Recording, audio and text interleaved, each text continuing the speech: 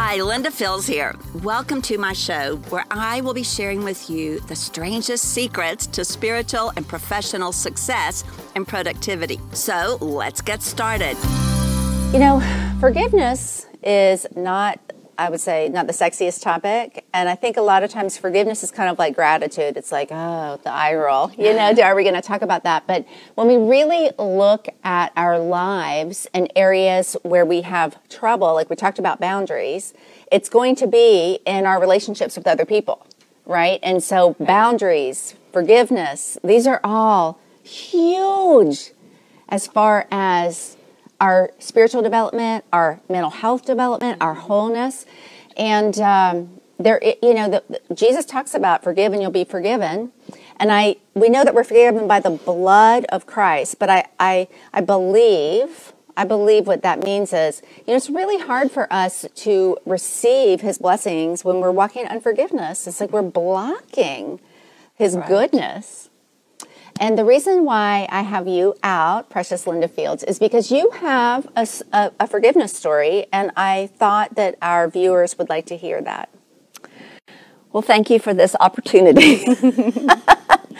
Forgiveness is something I think we all struggle with, Dr. Barbara, and the story I'd like to reveal to our audience is a situation I worked through that was a business situation.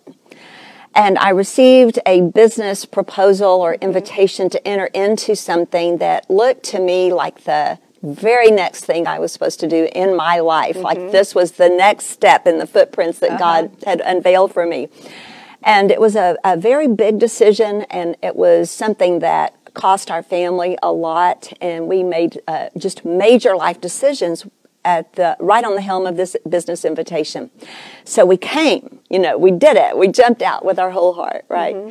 And anything that we do with our whole heart, whether it's optimistically or even with a burdened heart and trauma, I guess you would agree as a mental health professional, it goes very deep in your soul. Oh, yeah. And so what happened in this particular situation is that as we set out on the journey, we began to realize over time that things were not as though they had seemed.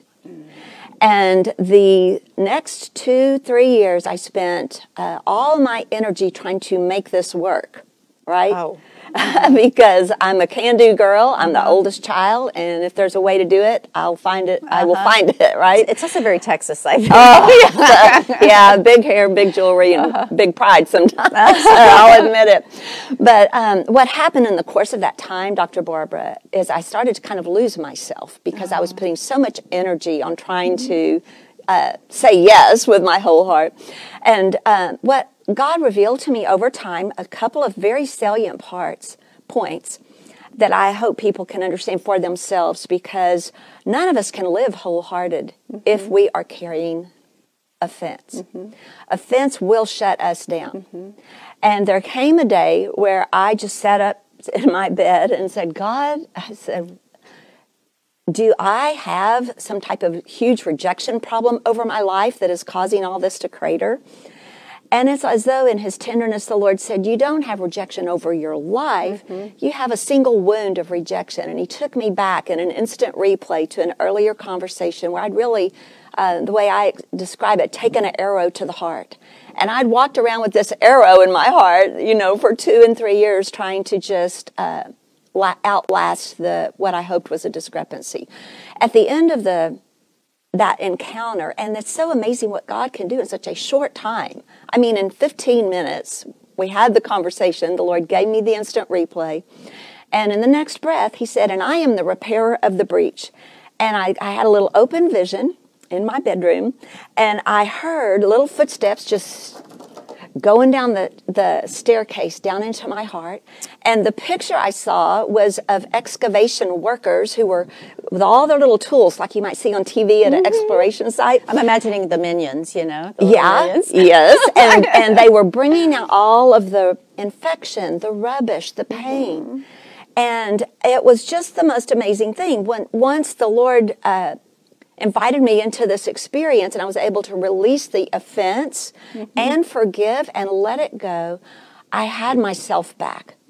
I had my bandwidth to think and process and see clearly. And it was a marker day for me. And some of the lessons the Lord put in my heart from that I share with the people I coach and work with is that you just don't want to give any man or woman or movement or business or anything else too much power in your own life. We have a life that we're responsible to steward before the Lord. And someday I'll stand before Jesus, and all these other people aren't going to be with me. Even the wonderful heroes and mentors and the ones who we had misunderstandings with, it's going to be me. And he's going to say, Linda, and I have this little picture of how to play out because I'm very messy and I spill a lot of coffee. I should have warned you earlier, but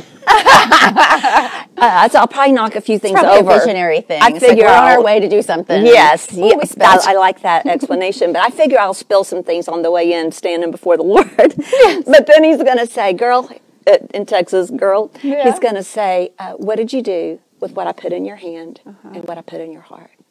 And I will be responsible for that answer. It's not worth it to me to carry offense, no matter what might be the root, at the cost to the destiny and dreams God's invited me to walk in. Oh, I just love your heart, and I'm so glad you're here.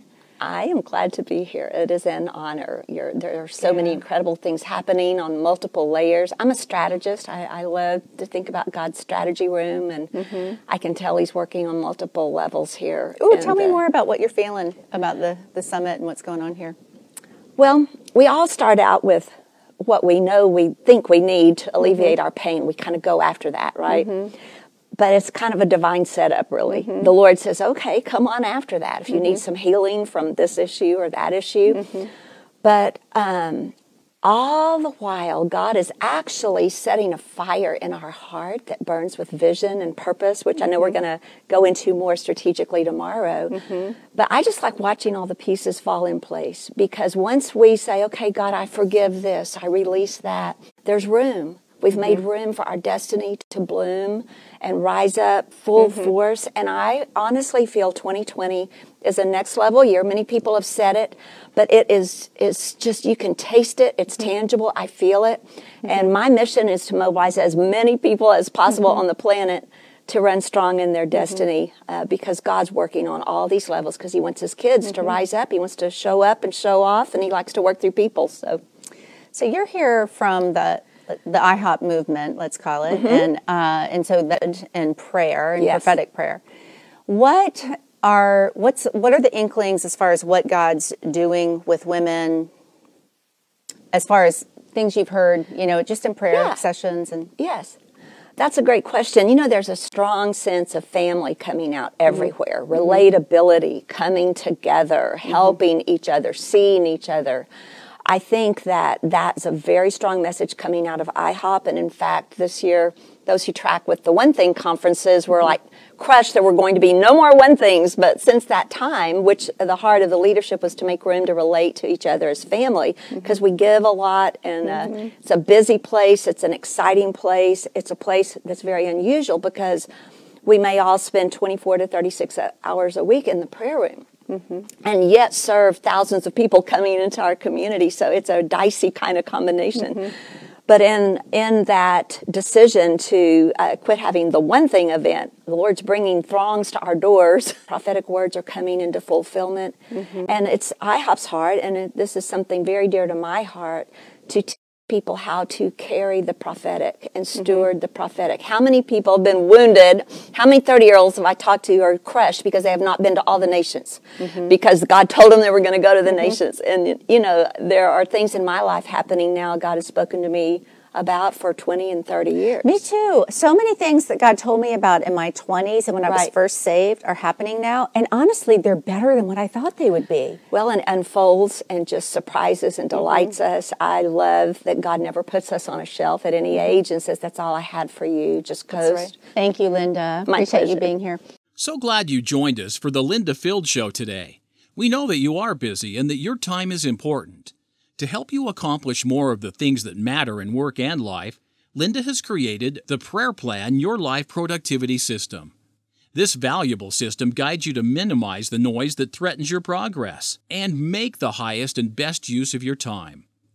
Come on over to lindafields.org/ppyl to order Prayer Plan Your Life today. Get it done today. Make it matter tomorrow. See you over at lindafields.org/PPYL.